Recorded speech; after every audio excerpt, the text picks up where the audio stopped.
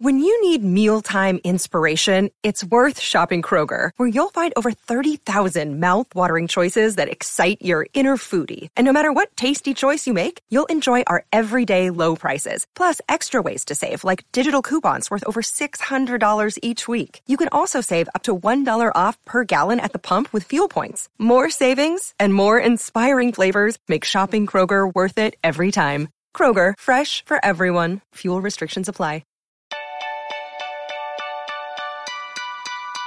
Hi, I'm Dr. Caroline Leaf and welcome to my podcast, Cleaning Up Your Mental Mess.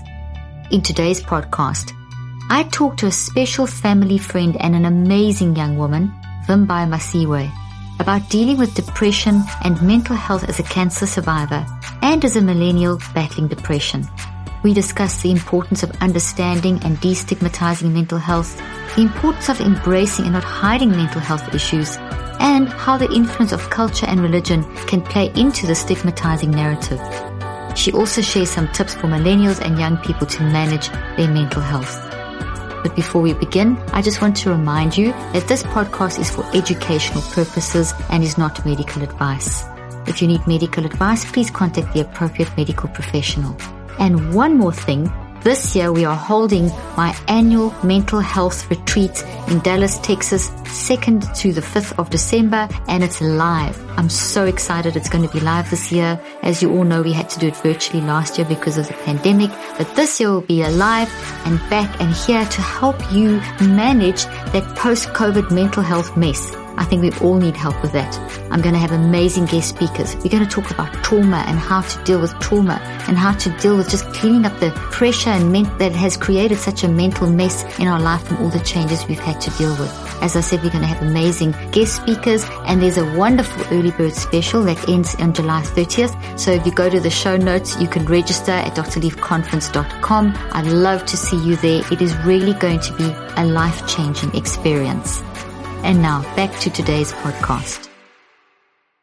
Vimbai, what a pleasure to see you again. You're a special family friend. My kids grew up with you, and your mom and I are friends, and you've got such an amazing story. I've interviewed you before, and I'm so thrilled to be interviewing you again. Welcome, and so great to see you, Vimbai.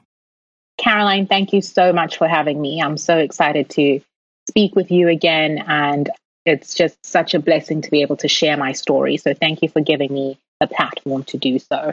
Oh, absolutely. You have a great story, and you've turned it around and made it work for yourself and in an amazing way. So for those people that don't know your story, and which is most of my listeners and viewers, would you start by just telling your story and just how you've now become a mental health advocate and how you've sort of turned that story into something where you have a platform now where you help others, which is incredible.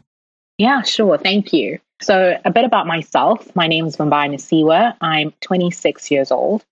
In 2015, just after I turned 21, going into my final year of college, I was diagnosed with lymphoma. And I think with anyone who's diagnosed with cancer, it comes as such a shock, right? And interestingly enough, when a lot of my doctors felt I never really fully understood what was happening, my mindset when I had cancer was very strong. I was like, oh, we're going to get through this. We're going to finish treatment. I actually said, can I go back to school? I was doing treatment in London. I said, can I go back to school in the US? And my doctor was like, it doesn't work that way. So I thought, well, okay.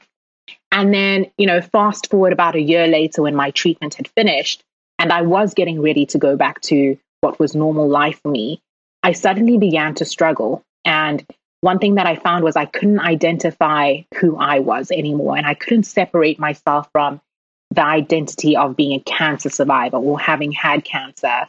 I also, you physically look different. You lose your hair. Some people gain weight. Some people lose weight.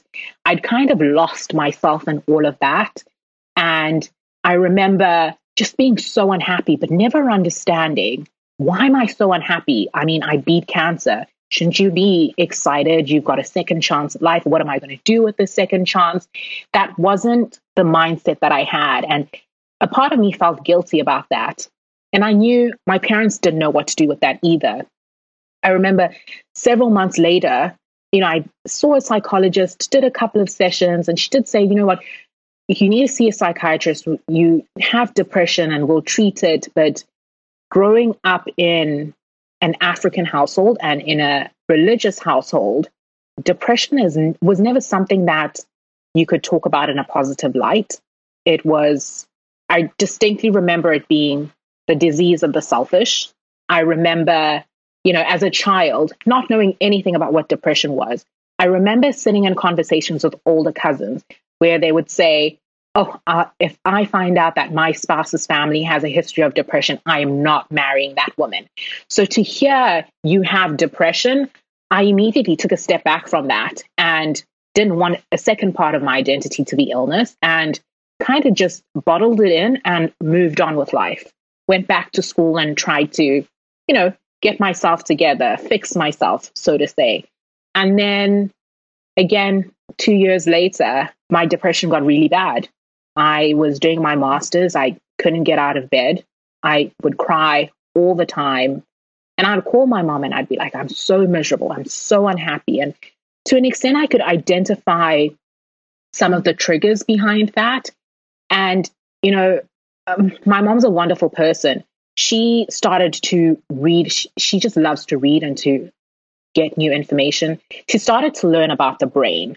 So it started off with essential oils. Then she started to want to understand, what impacts do these essential oils, or what do they do for my body? She started to learn about the brain. Then she started to expand into understanding mental illnesses and what mental well-being was.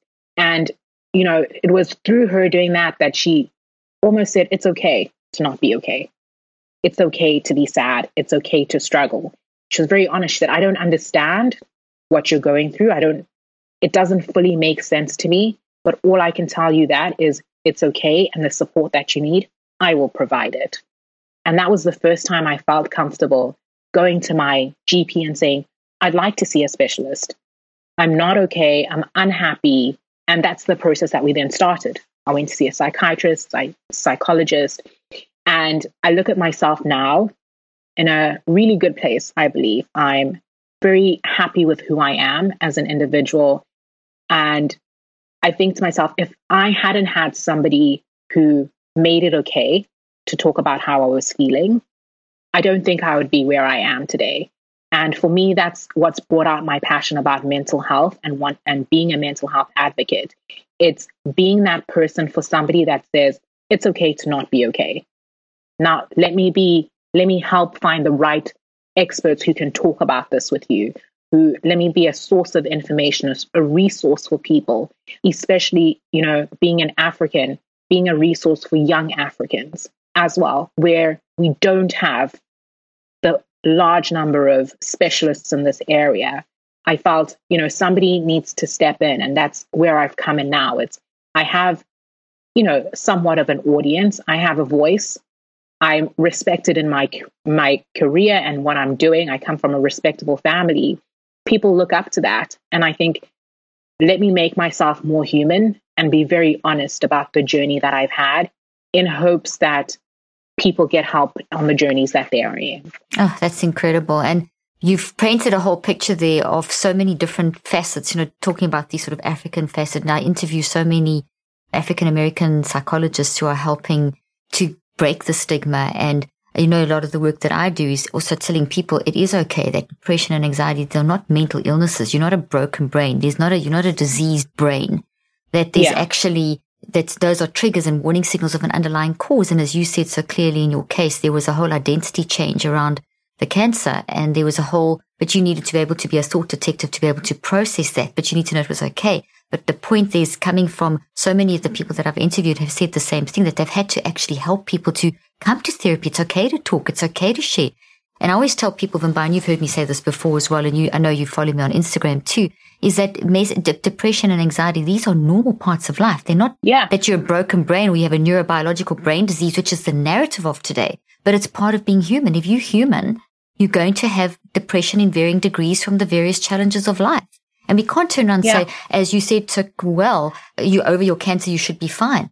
It's not like that. It's, that was one element of your life, but it had ramifications, and it was a complete change in identity, and that then led to the emotional, and there's nothing wrong with that. And how sad is it that we have this view, and I know it's very strong in African culture, having come from Zimbabwe like yourself and South Africa and working in this environment, there's this thing that you must hide it. And I'm sure you're aware of this too, that only 3% of leaders are talking about their mental health, and only 4% of the church is talking about mental health. And when they do, it's wrong. It's about saying, oh, it's a disease, go see the doctor. Meanwhile, we have to start processing why we feel that way, and it's okay to feel that way. And everyone has periods where they feel that way. Yeah. So, thank you for your story and for the platform that you now have to tell people that it is okay. It is normal. Yeah, I think, when I look at all those different worlds that I almost exist in, right? It is about that. It's all about knowledge is power. And we live in a world where we have access to information like no other generation has had before. And I do think, I'm going to touch on some of the things that you said. First of all, in terms of this expectation or this of being perfect, of being happy all the time. I mean, we have, unfortunately, social media. We live in the age of social media where people's lives are picture perfect. I mean, there's some people where during the pandemic, you would think they never had a bad day. Life went on as normal. And I think, the unfortunate thing is as young people, we get stuck in that cycle where we think that's normal to be perfect all the time. But what's actually normal is to wake up sometimes and be like, I'm just not feeling okay. The same way you wake up and you think, I have a cold because the weather has changed outside. I like to think of, and when people ask me a lot back home about depression, about anxiety, think about your brain having a cold. It's not feeling well. Like my mind is not feeling well today. That's perfectly fine. It doesn't make you an abnormal human being. It actually humanizes you. It makes you a normal person. And, I think our mind stores so much. It is all our lived experiences from the time we were born up until the age that you are now. Everything that we've seen, it's all processed in the same place. Everything that we've heard, the expectations that we have of ourselves, the expectations that other people have of us. Our mind is constantly having to process this throughout the day. And if you're having to process a million different things, whether it's conscious or subconscious, of course, it's, going to need a bit of a shutdown. It's like a computer that's running too fast and needs a break at some point. And, I think we have to learn to listen to our bodies, to listen to our mind, the way we listen to our body when it's fatigued, when it's tired, when your mind is like, whoa, I've processed way too much in this period of time, and I also need a break. We have to respect that. We have to respect our minds asking us to pause and take a step back, which is another thing that, moving a little bit further, but it's another thing that I like to talk about a lot more, is we also live in a world where success is being financially well off. And in order to do that, we overwork ourselves or find the need to work these long hours and never take a break, never have that balance, never, take time to just maybe enjoy the fresh air or do something that you genuinely love. And I believe that's a lot of pressure on our mind when you're not allowing your mind to have some enjoyment, when you're not allowing it to take a bit of a breath, because we're pushing to reach this success that, to be honest with you, the mark is going to change. As we live, what success is today is not what success is tomorrow. It's going to change. It's inevitable. So it's all of that. And then we look at, the world of traditions and religion. That's a huge one for me, because personally, I did ask myself, am I a bad Christian? Do I not pray enough? Do I not read the Bible enough? What is wrong with me? And one thing I learned is, when I read the Bible for myself, it talks about Jesus healing the sick. That means people were sick. People were unwell. So that's a normal part of life. It's, of course, in today's world, you're going to be unwell. Me having cancer, for instance, was not as a result of me doing something wrong. It was being a human in this world today. It was being a human in this world and my body reacting to maybe some of the elements I was exposed to over a certain period of time.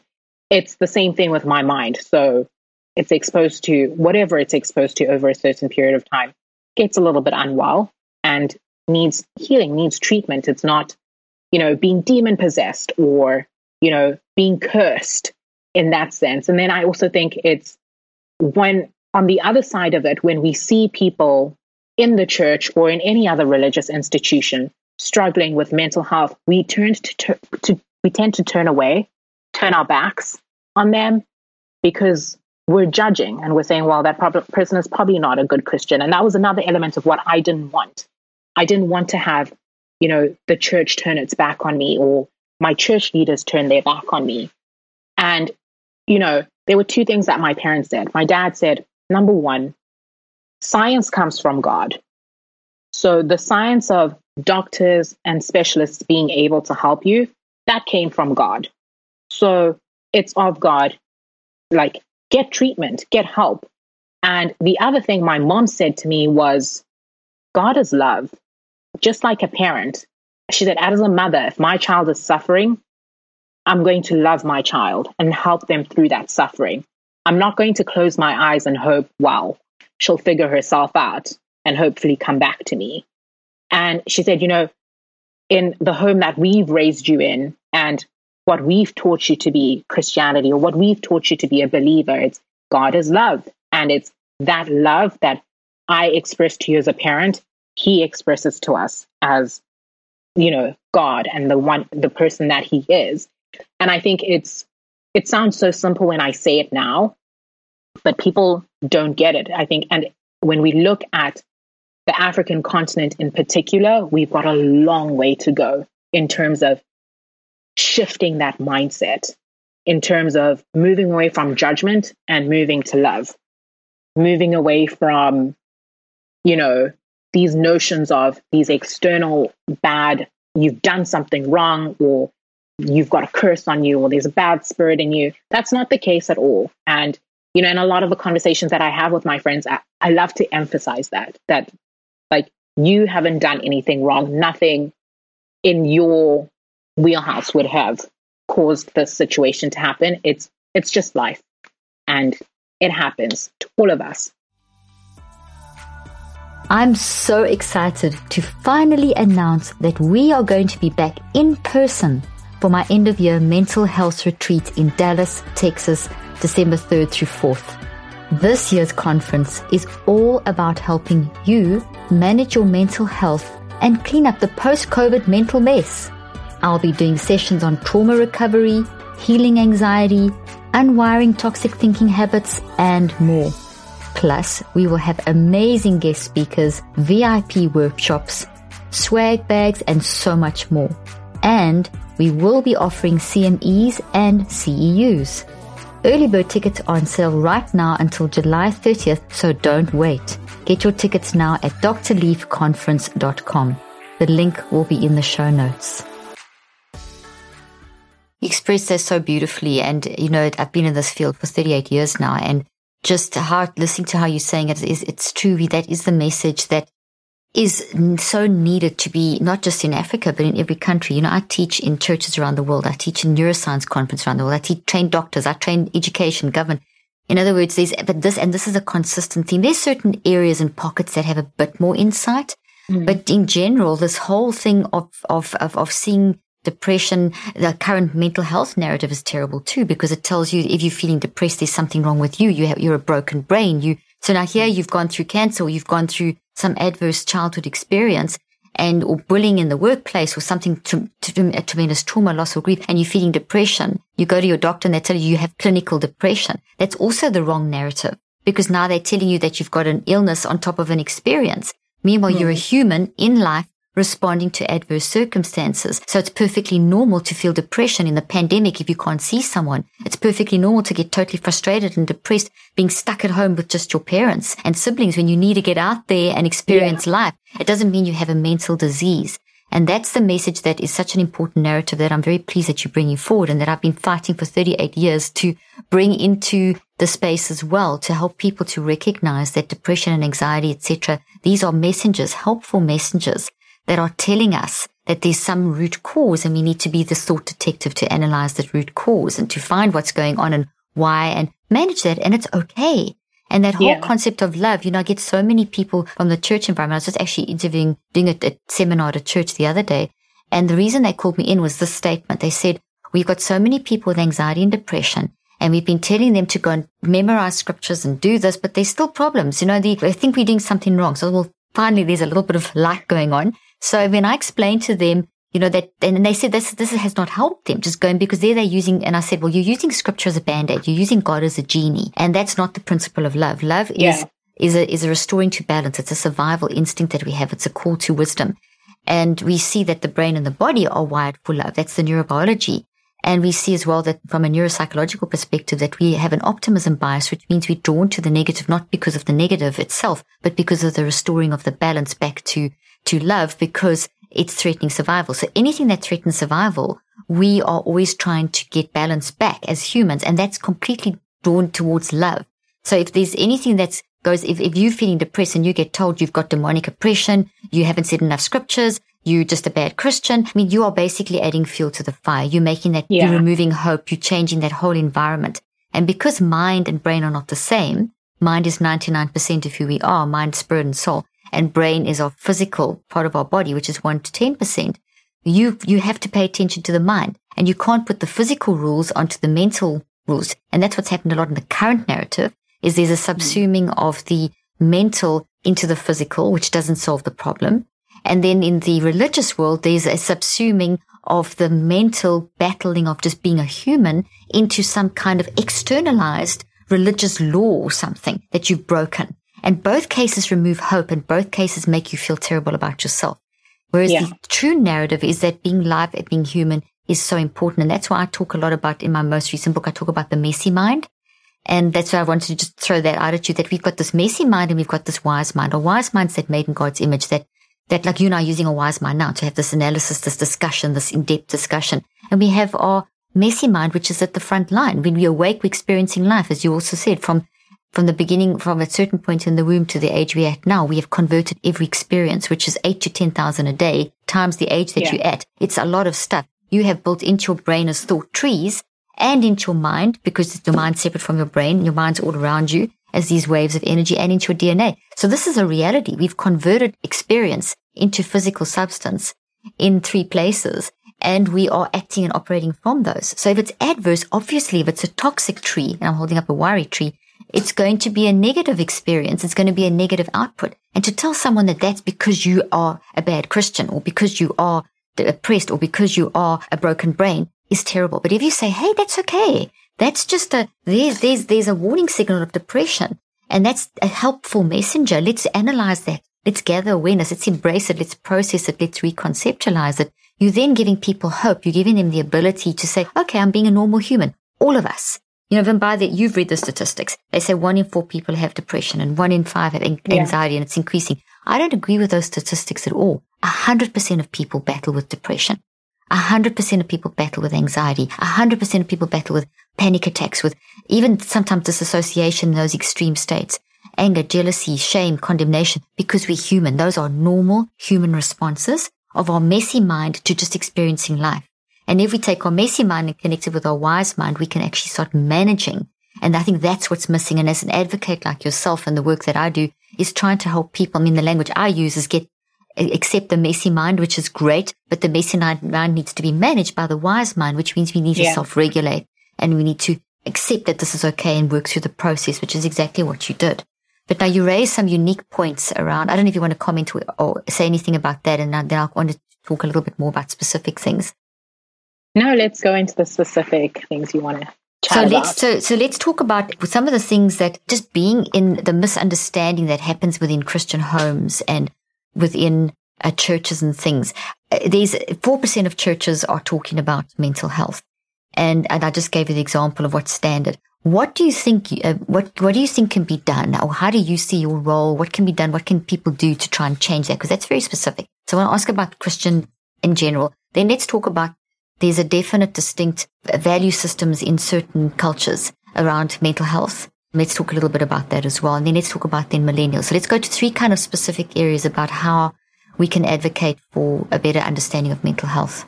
Okay. So I think where we start is education, right? When we look at the church, when we look at our value systems, when you dig deep and get to the core of it, it's what do we know and what do we not know?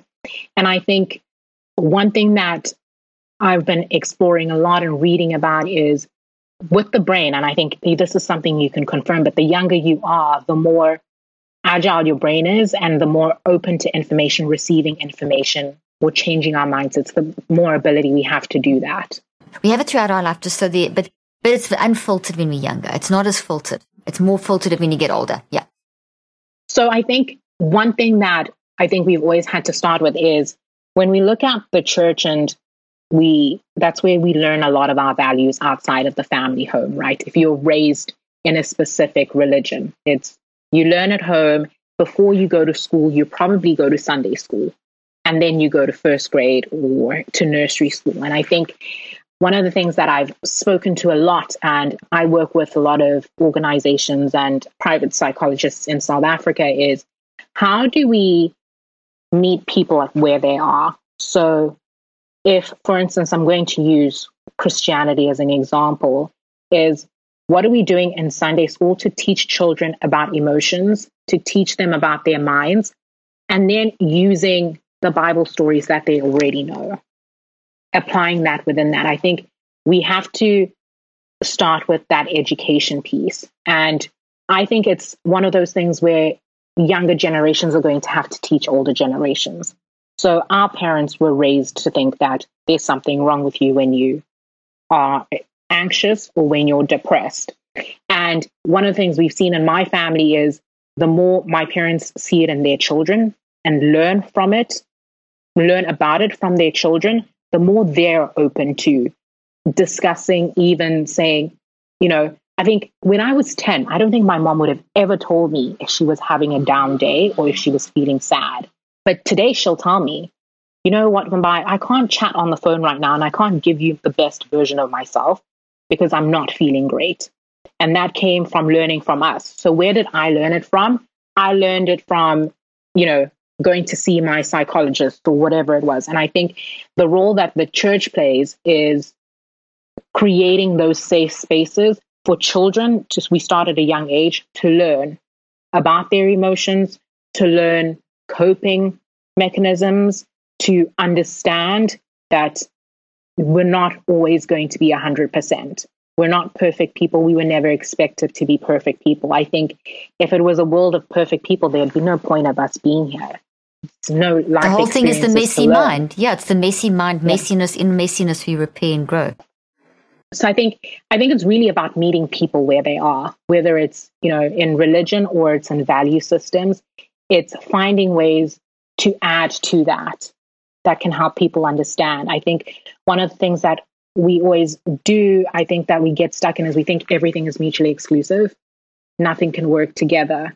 But everything, when you look at our value systems and how the way we accept, I can't imagine, a situation where, there are churches that do this, or a church would say to you, don't go and get chemotherapy when you have cancer, knowing that chemotherapy will help you heal from cancer, right?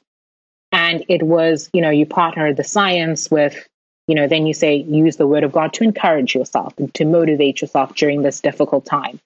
It's getting to a point where we educate that the two work together and can work together.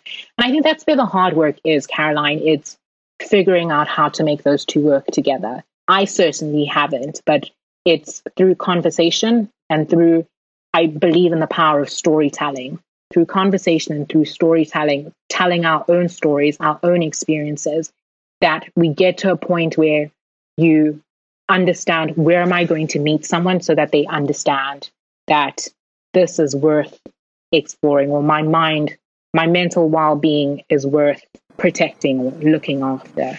Mm-hmm. You've raised some very valid points there, and they really speak to what I try to do with my life as well, with my life's work. And you raise such good points. First of all, education is vital, and that's something we need to do in the schools. And I've been advocating for years. We've got to put mental health lessons or mind lessons into my kids. You've known my kids for years. They're from the age of 3. They've been learning these systems.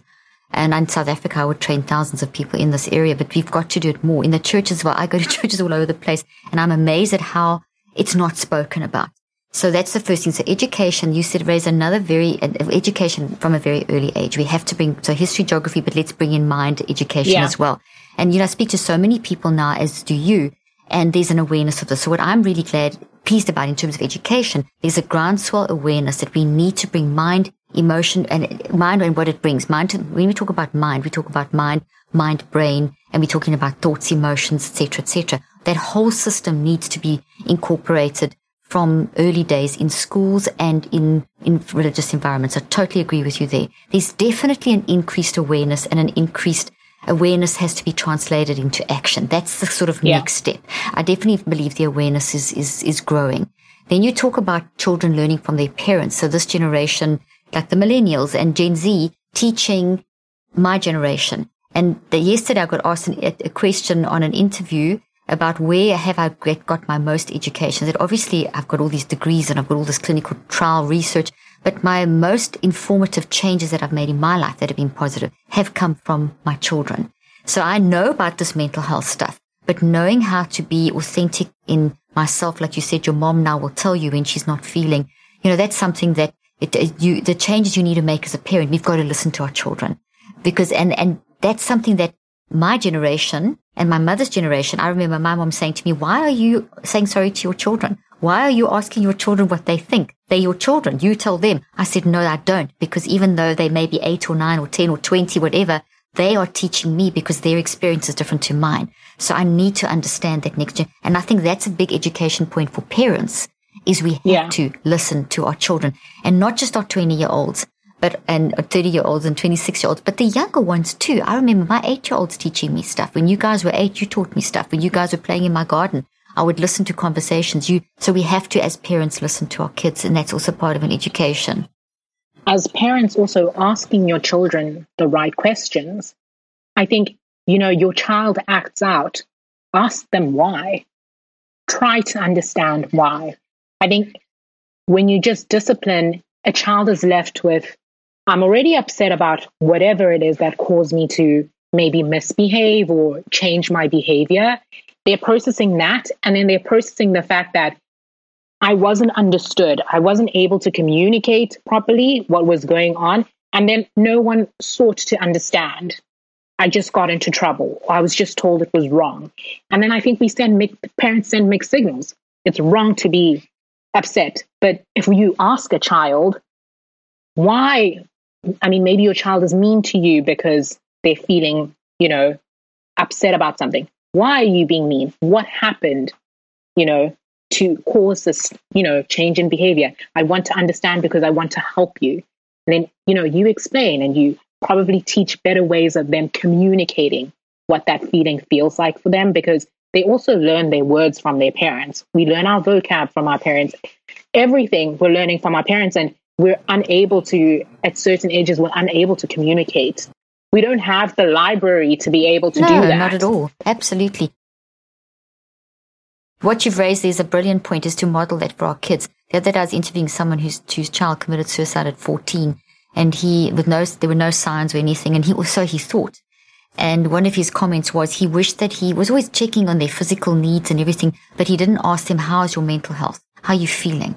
That's, and as practicing as a therapist and just the work that I do now, it's one of the things we've got to ask our kids, not just about the physical, but about how are you managing. And what you raised there, that point of a young child who's acting out, there's always, if the way we show up, there's always a reason. And if you teach a child, hey, I can see you very angry or irritated or frustrated, or you fighting with your siblings or whatever, that's not the ideal way to act, but let's see what's going on. There's obviously something going on. You then, as you said, you're modeling the behavior, you're helping them to understand from the signals of the output, you're able to understand and be a thought detector to find the root and the cause. Yeah. And then you're giving the child the skills to do that. So as parents, we always have to be authentic about, I am feeling sad because of this, and this is okay. I've got under control, and this is the reason that I think that I'm feeling like this, but I'll be okay. But so then you model that for your child, and then your child's able to then have a role model for the future. And that's the kind of parenting that needs to be very dominant in an education sense as well. So I totally agree with you. That's an area that is very close to my heart that we have to develop, and very insightful of you to say that and to see that. And it's very important that you keep telling that message. because it's not easy. A lot of parents will get it, but a lot of parents won't get that. And it's going to take quite a lot of time. And I've seen it through my own experience as a therapist and just in the work I do, is a lot of people will question, especially in the very strong religious environments or very strong sort of certain cultural environments. I'm not going to learn from my child. You know, there's that kind of, I'm not going to show my child I'm upset. I mean, I even encourage parents, if you're having an argument, don't do it behind closed doors. It's very confusing for the child. You know, rather let them see that, explain that, okay, we're frustrated with each other. We're having this argument because of, you know, on their level, if they're little, you're going to obviously try and keep it as calm as possible. But let them understand what has happened, why, and what the solution is, and let them see the solution. But to hear parents fighting behind closed doors is terrifying for kids. You know, they need to understand reasons, and that in itself can lead to a lot of trauma that a child doesn't know how to process and push down. But if you do what you're saying, if you encourage a child, hey, how are you feeling? Or, you know, tell me why you're acting out, why, you're giving the child a model for, it's okay, I'm feeling okay, my mom still loves me, my dad still loves me, they're trying to help me. Then you don't feel that invalidated. Exactly. Yeah, that's exactly what it is. And I think, Caroline, there's so much to unpack when it comes to mental health. I think we are literally at the tip of the iceberg in terms of not only understanding mental health, but also understanding how we get the right tools out, how we get the right education out, and how we help each other to help each other. And we have to do it. We have to do it. I'm sure you've also been aware of the statistics. I put them in my book, and I know you've read that, about the fact that between 96 and 2014, that the people are dying 8 to 25 years younger. And the age group being hit is 24 to 65-year-olds. So you're in that bracket. And it's from preventable lifestyle diseases, and it tracks back to mind. So over the last 40 years, we've become so focused on the external. You said it, the success is money, the physical, the wellness movement, 5 steps to this. It's all this external thing that if I'm going to just get that, I'm going to be fine. Meanwhile, the mind development has been neglected terribly. That whole mind element of ours. And even in the church, spirituality has been subsumed into memorization of scripture or rules of how we should behave, as opposed to exploration of love and exploration of who we are as a human. And until, and that's created a model now, a model for mental health at the moment. It's totally destructive. The research is all over the place that is not working. We can't just label and drug. We have to have community changes. We have to bring together the older and the younger generation. We have to, like we've been talking, we have to learn from our kids. We have to bring the two generations together. In the pandemic, they showed that people the adults, elderly people they were depressed from isolation, but they managed their depression better than the younger 18 to sort of 25-year-olds because they've got more context. They've got more history of, okay, this has happened before, these things, I've got through bad things before. Whereas the younger generation don't have that context, but the younger generation can deal with the isolation slightly better because they're more technologically wise, which the older generation aren't. So you bring those two generations together, you have a community solution, you know, where you can learn from generations. And I think that's the way, I don't know how you feel, but I know the goal that I have with mental health is, in terms of education, is to create community, much more community-based support, where there's everywhere you go, every community has an opportunity to go and talk. You've got the therapist, that you've got not just the therapist, but we can all learn to listen and sit with each other and talk and share and educate, and not just talk about it, but actually do it. Have systems in place where people can go and sit and just listen and be listened to. No, I agree with you. I think the way we want to go to business networking events, we should be wanting to, have community events where we are talking to each other, we are understanding each other. And a lot of us have shared experiences or experiences that are very similar where we could learn from each other. And it all comes down to being able to have that conversation. So it's those peer conversations. Yeah. So how are you thinking in practical solutions? Have you got to that point yet in your sort of thinking around mental health, sort of practical solutions for peer group support and talking about it and educating? You mentioned in the churches, sort of practical hands on it. Do you have some plans in place or ideas or? Yeah, so some of the ideas and with the pandemic, it's been a little bit harder to roll out. But, I've been working on this for about 18 months now with several friends of mine, is looking at community models. So the same way that when we were growing up in South Africa, we called them having chill sessions. So we would get together on a Saturday afternoon, people would come, eat together, listen to music. We've started doing this virtually. I did with a few of my friends virtually, and I want to scale this. It's coming together with the purpose of speaking about how we're doing mentally, where we're at, speaking about, what are some of the challenges we are facing at work? How are we dealing with that and helping each other along those roads? I think that's really, really important to start. And I think starting with my network and kind of like rolling that out is important, because I can't advocate for people to do something where I don't buy into it and where I don't participate in it. And then we look at it on a community level. I think, when I look at some of the work that we're doing on the African continent, my parents work a lot with orphaned children or children in vulnerable situations. We have to look at, how do we use this? How can we roll out the same type of model in rural communities or in less advantaged communities?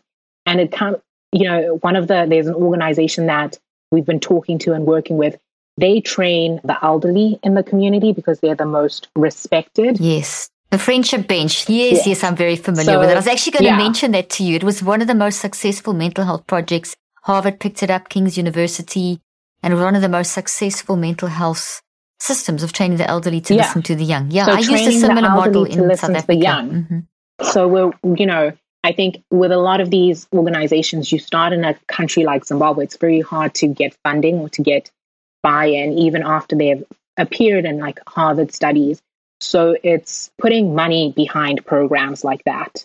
Also, speaking to decision makers, to policymakers about why it's important to put funding behind that. When you do a healthcare budget, let's think about mental health and, let's not just drugs, not just putting money into drugs, put it into community. Into community. A lot of African countries are bringing in community health workers. And their community health workers help with, when children have a cold, what do you do? Home remedies, or when women are pregnant and there isn't a hospital nearby. Rwanda is a great model for this. Is, there was the genocide against the Tutsi in Rwanda. Yes, I actually worked there just after the genocide. Yeah. Yeah. And, mental health became a big topic of conversation, after the genocide and even today, 27 years later. And one of the programs that they've been doing is training those community health workers that work with pregnant women or that work with unwell kids, training them around mental well-being and how to have conversations with people. What are the right questions to ask? How do you validate somebody's feelings and make sure that they felt like they've been heard, they felt like they've been listened to?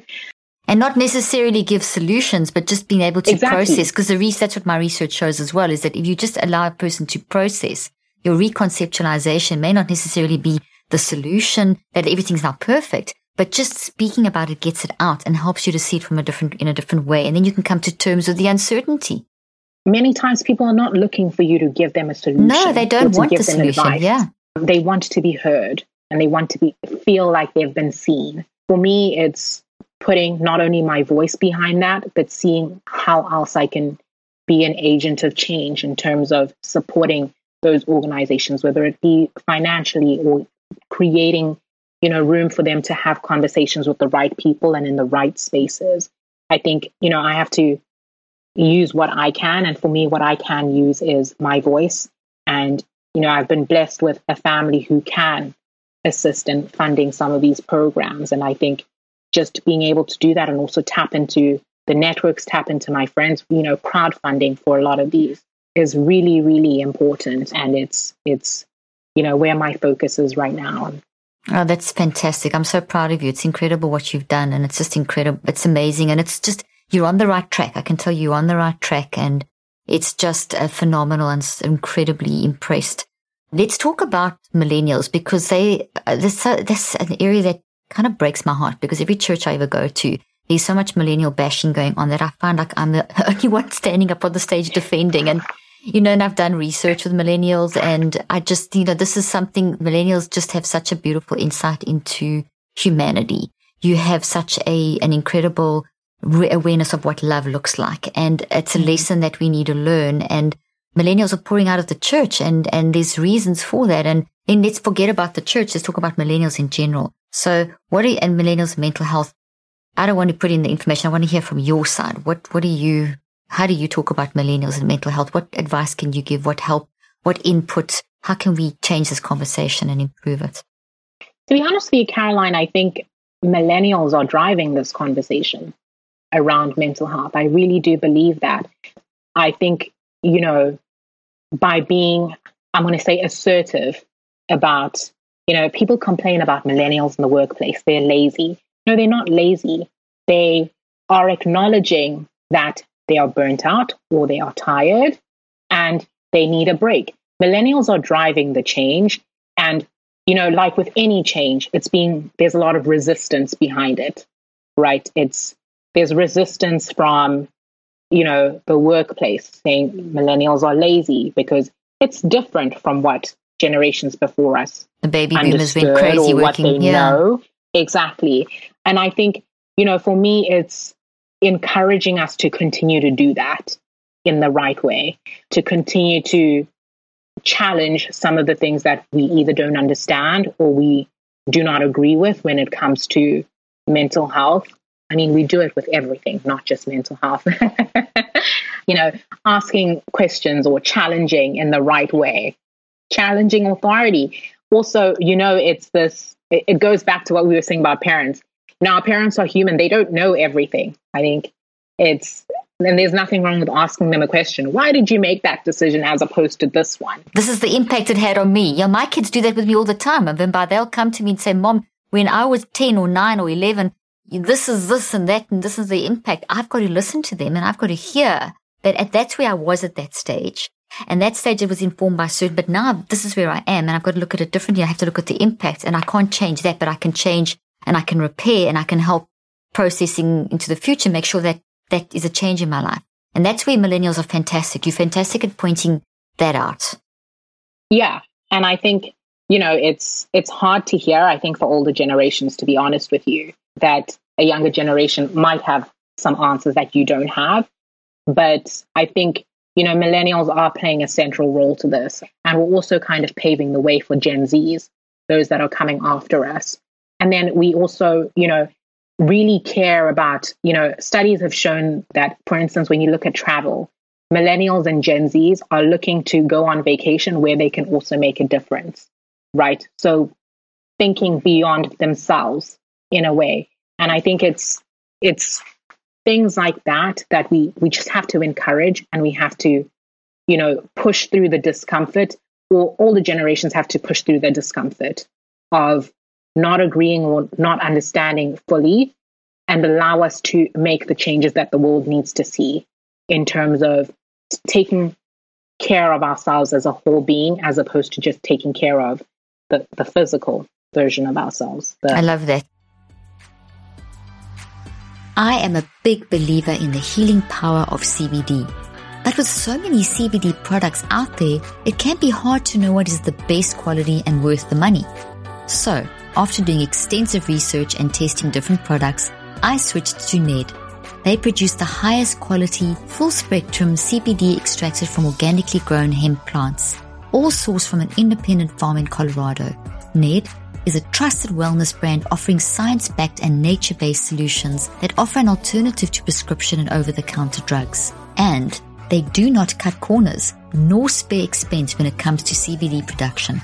They use zero isolates or synthetic ingredients and share third-party lab reports for full transparency. Ned's high-quality products can be used as a sleep aid and help with insomnia, an anti-inflammatory, a natural pain reliever, to treat anxiety and PTSD, to treat depression, as a rich source of antioxidants, treatment of serious chronic conditions such as epilepsy, Parkinson's, Alzheimer's, and more.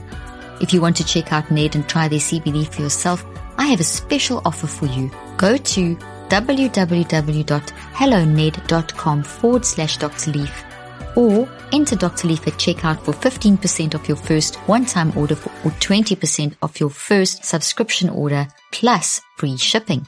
That's HELLONED.com/Dr. Leaf to get 15% off your first one-time order or 20% off your first subscription order plus free shipping.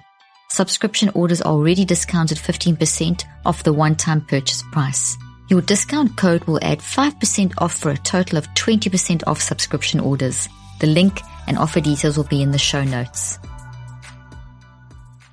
So it's, in other words, to sort of summarize what you're saying, the millennials are very good at changing status quo, or recognizing what it means to be human and what's required to be human. Because some of the research I've done has shown that with millennials, they're very able to acknowledge and look at their emotions and talk about them and express them. And that's been almost judged as a negative thing. Meanwhile, it's the best thing. It's the way we do heal. It's not suppressing does nothing. I mean, suppressing these toxic issues creates such damage in your brain and your body. You would have seen some of those results that I put into my case studies and my clinical trials and things. But that's what I love about millennials, is there's this acknowledgement of, I do feel like this. And that's been judged as being, this is how I'm seeing it as someone who's not a millennial, they're being judged. Oh, they always say talk about their feelings. And then I always say, but that's a good thing. If you talk about your feelings, that's how you process them. Otherwise, they control you. So getting them out is how you control your feelings, because you can see what they are, and then you can reconceptualize them and you can make them work for you. Otherwise, they're in there burning you up, controlling you, and in your brain, these things cause damage. I mean, these thoughts that we have that we don't deal with are made of proteins. They're physical. They're like a COVID virus is made of protein. Our thoughts are made of protein.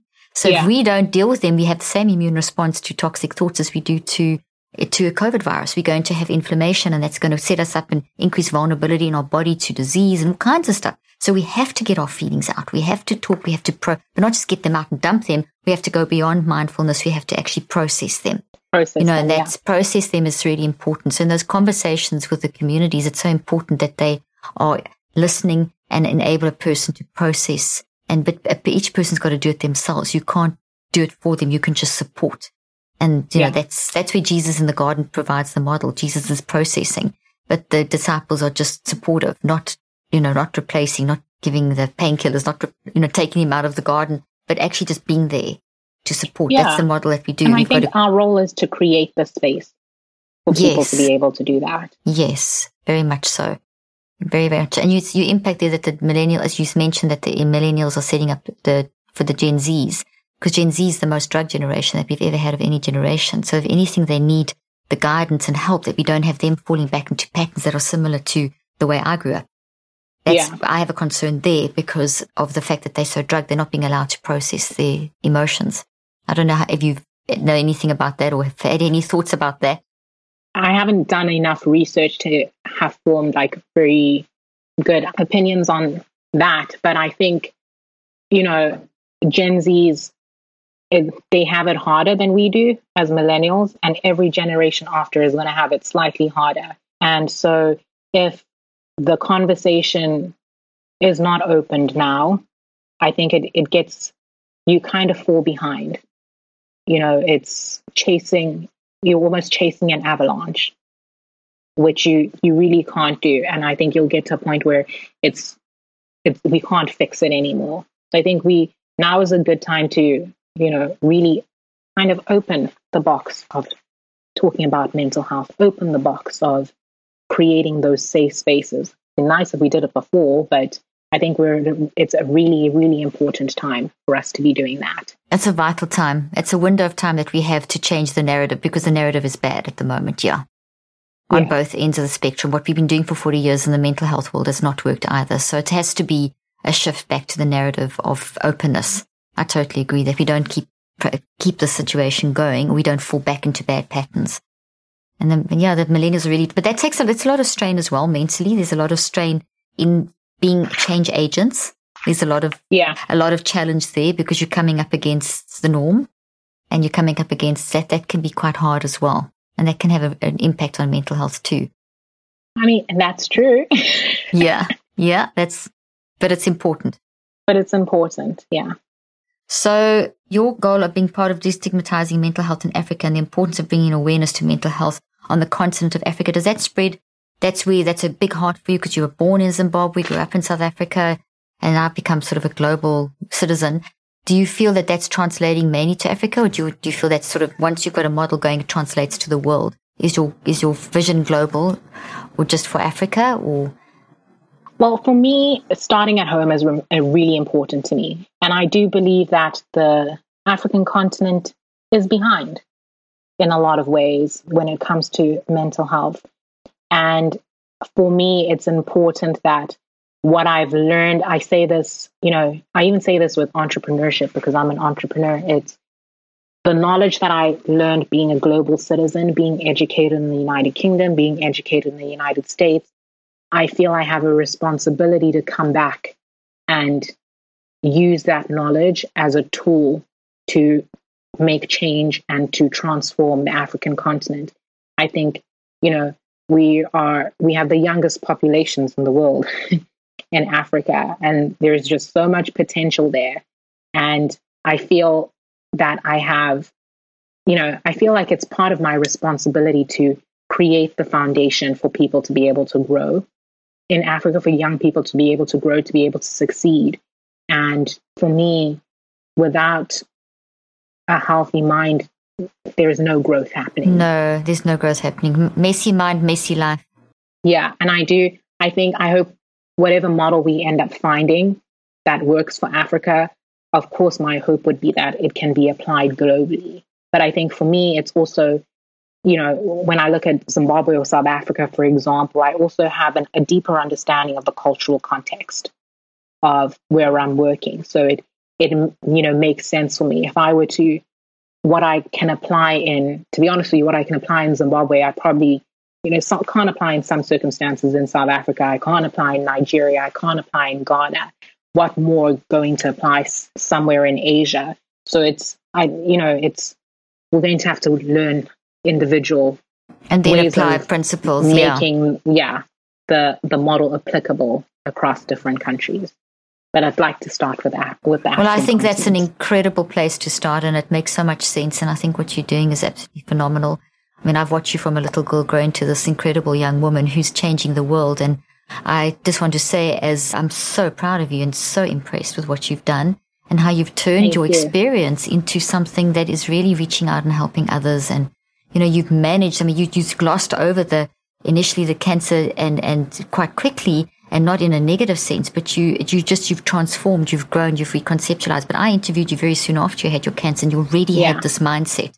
You already were looking at how can I use this to change, and it was already there. You didn't verbalize it like you're verbalizing it now. So to see that in fruition and in action, and to see what you're doing with your life is just very, very powerful. And I know you're going to be a leader to many to do the same thing. So I want to just honor you and thank you for that incredible work that you're doing.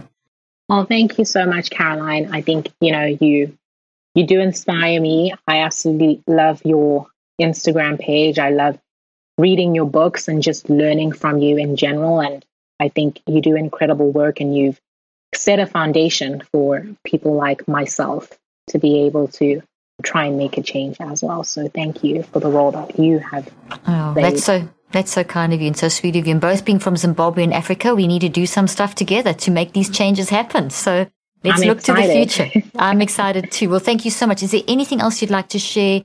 And then just tell people where they can find out more about you. But is there anything else you'd like to, a closing statement? In fact, let me ask you this. How do you now currently manage your mental health?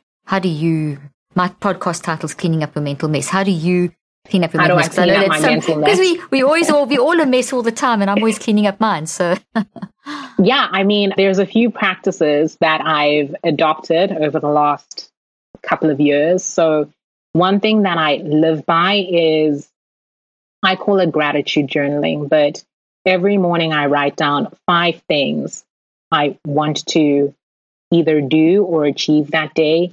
It could be, Saturdays where I'm like, I don't want to work. I really shouldn't be working.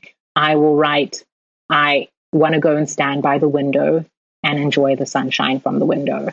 But 5 things I want to do. And then at the end of the day, I write down 5 things from that day that I'm grateful for. That really gives me perspective. And, on the days where it's hard and I feel like, what on earth is there to be grateful for? It could be as simple as, I spoke to mom today, and that warmed my heart.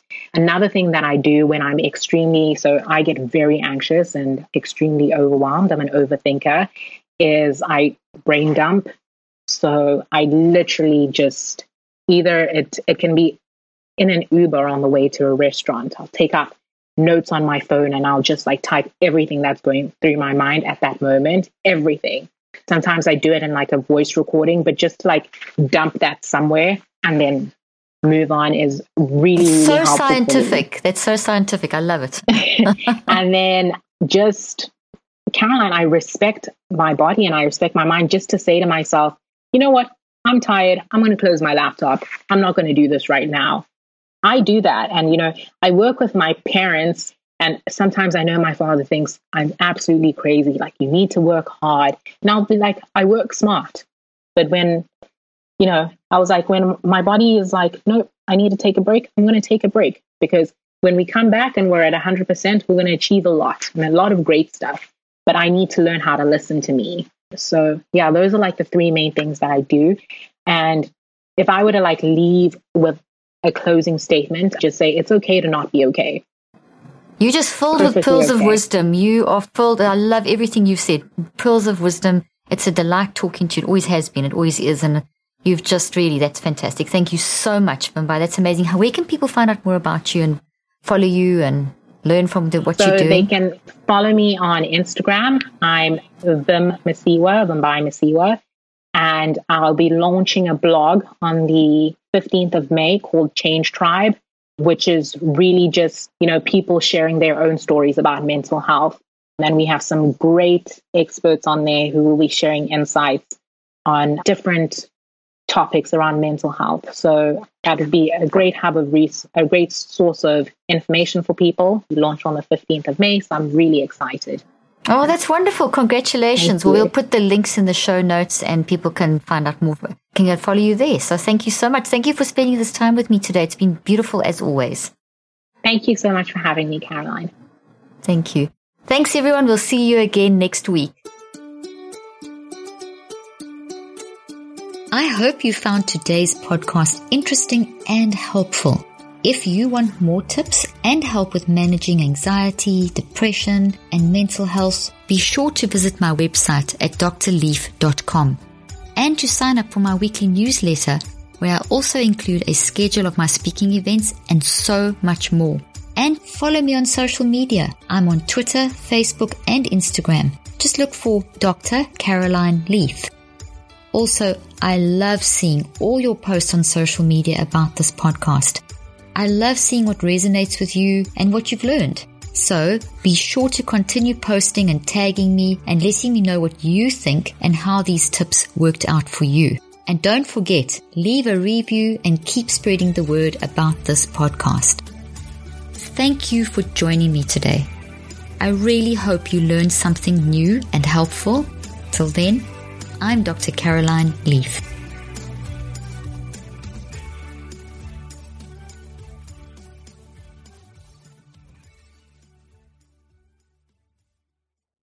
This podcast represents the opinions of myself and my guests. The content here should not be taken as medical advice. The content here is for educational and informational purposes only. Please consult your healthcare professional for any individual medical questions you may have. While we make every effort to ensure that the information we are sharing is accurate, we welcome any comments, suggestions, or corrections of errors.